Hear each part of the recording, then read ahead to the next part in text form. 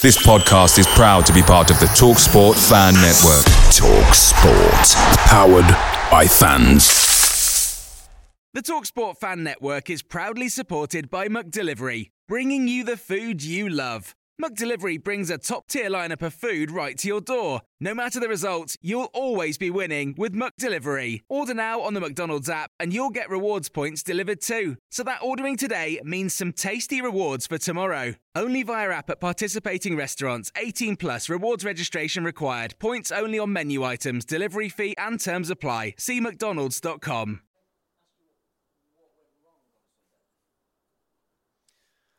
Listen, Newcastle are a very good team, and sometimes this happens in football. We don't want it to happen, but they had an amazing 20 minutes, and yeah, they were the better team in that moment, and they fully deserved to win. But like I said, we can't get too caught up on what happened at the weekend, because our focus now has to be on a positive reaction for a really big game for us on Thursday.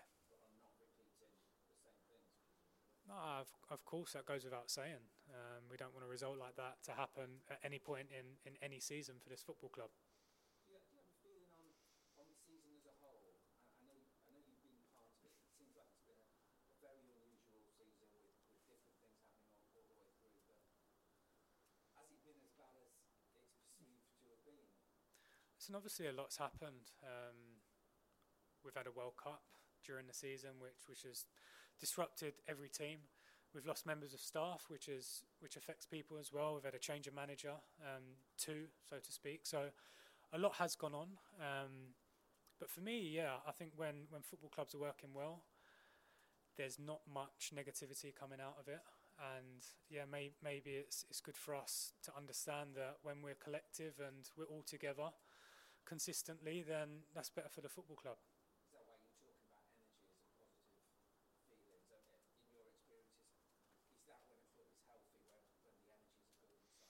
Yeah, I think for players, for fans as well, when there is that connection and that alignment with everyone in a football club, that's ultimately the best way to work. And I think the results on the pitch can take care of themselves from the foundations that you lay in a training centre.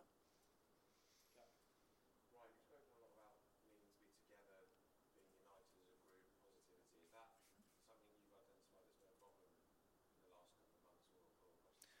No, I just think it's what we need in this moment to get results, to be consistent in getting results. I feel like that's what you need, and that's the best way to approach things. You've been here all season, but the players spoken to you at all about anything that might benefit them that needs to be changed? No, I mean, like I said a minute ago, the private, personal conversations that I have with players, the way I manage things, that's for me to manage in here internally. There's some things that I think it's best kept inside these walls. And there'll be things that the club want to achieve this season, so have you been given any sort of specific target of what would be unacceptable? No.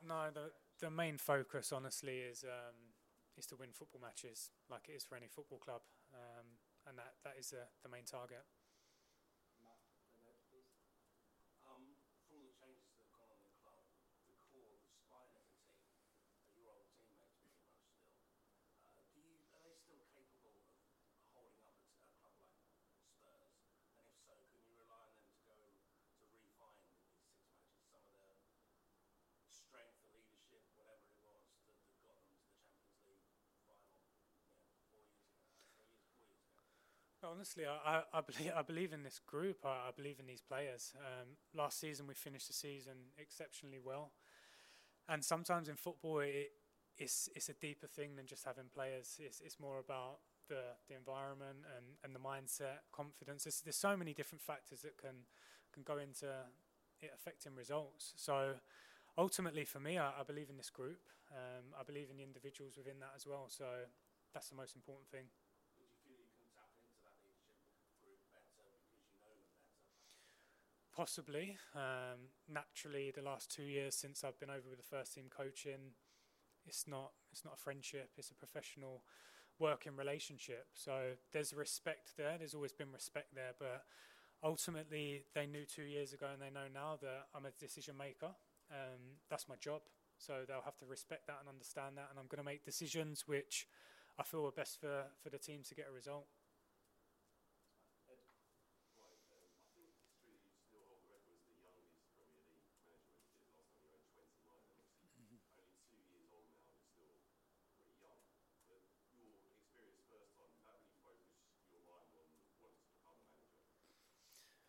Possibly, yes. Obviously, in this situation, I've always said in football, in life as well, you just got to deal with what's in front of you. At that time, did I know I was ready? There was a lot of uncertainty, but looking at it now, I know that I'm ready to help the group and deal with this situation in a good way. I'm young, yes, but not in terms of a coach. 6 years of coaching solid is a long time, and a normal playing career retires at, say, 35.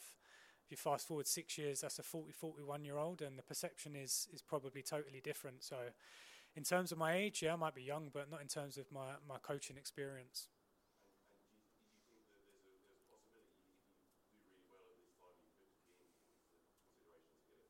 Listen, that's probably off the back of having a good spell. That really isn't on my mind at this moment. The club have said that they feel like my position now is the best solution until the end of the season, and I'm going to do that to the best of our abilities with my staff that I brought in as well, and hopefully we have a positive impact on the group.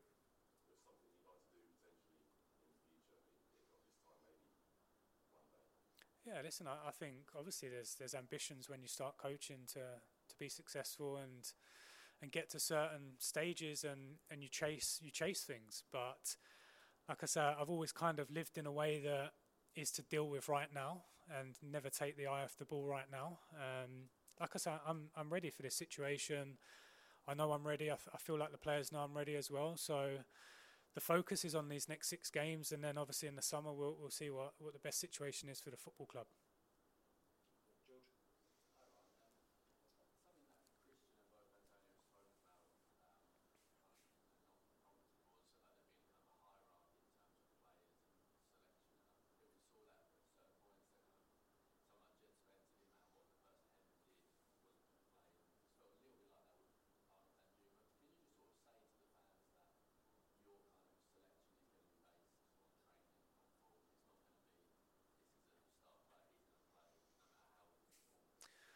First of all, I'm not going to get drawn into speaking about Antonio and Christian because I worked with them for a long time. I'm grateful for the opportunity that I had with them. I learned a lot, them and their team as well. So how they manage things was how they manage things.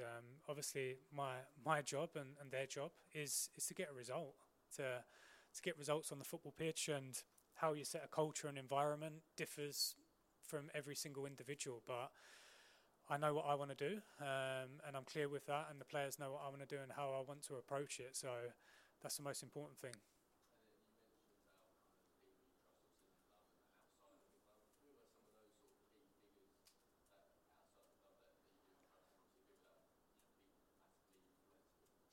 I think internally, obviously, you've seen that I've brought Matt Wells back, someone who I played with and worked with for a very long time, who has a lot of coaching experience. And then Nigel Gibbs as well is probably in a different stage of his coaching career, but I respect and value so much. So I trust them. I trust the team of people that I've got internally.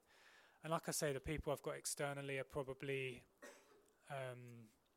for me to keep to myself, because that's a relationship, and they're relationships that I think part of why they are so strong is because they are between us as individuals.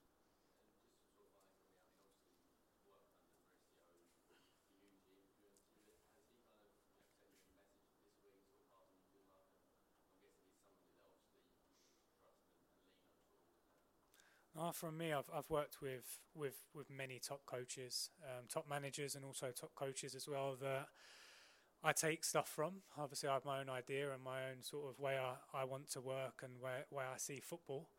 But I've been very fortunate enough to have exposure to a lot of top people. So, and all those people I have good relationships with still. Thanks, George. We'll finish with Dan for 12 o'clock in Barbara for tomorrow. Hi, Ryan. You said at the top the relationship between the club and fans has wavered this season. Away days are great, but there's nothing quite like playing at home. The same goes for McDonald's. Maximise your home ground advantage with McDelivery. Order now on the McDonald's app. At participating restaurants, 18 plus serving times, delivery fee and terms apply. See mcdonalds.com.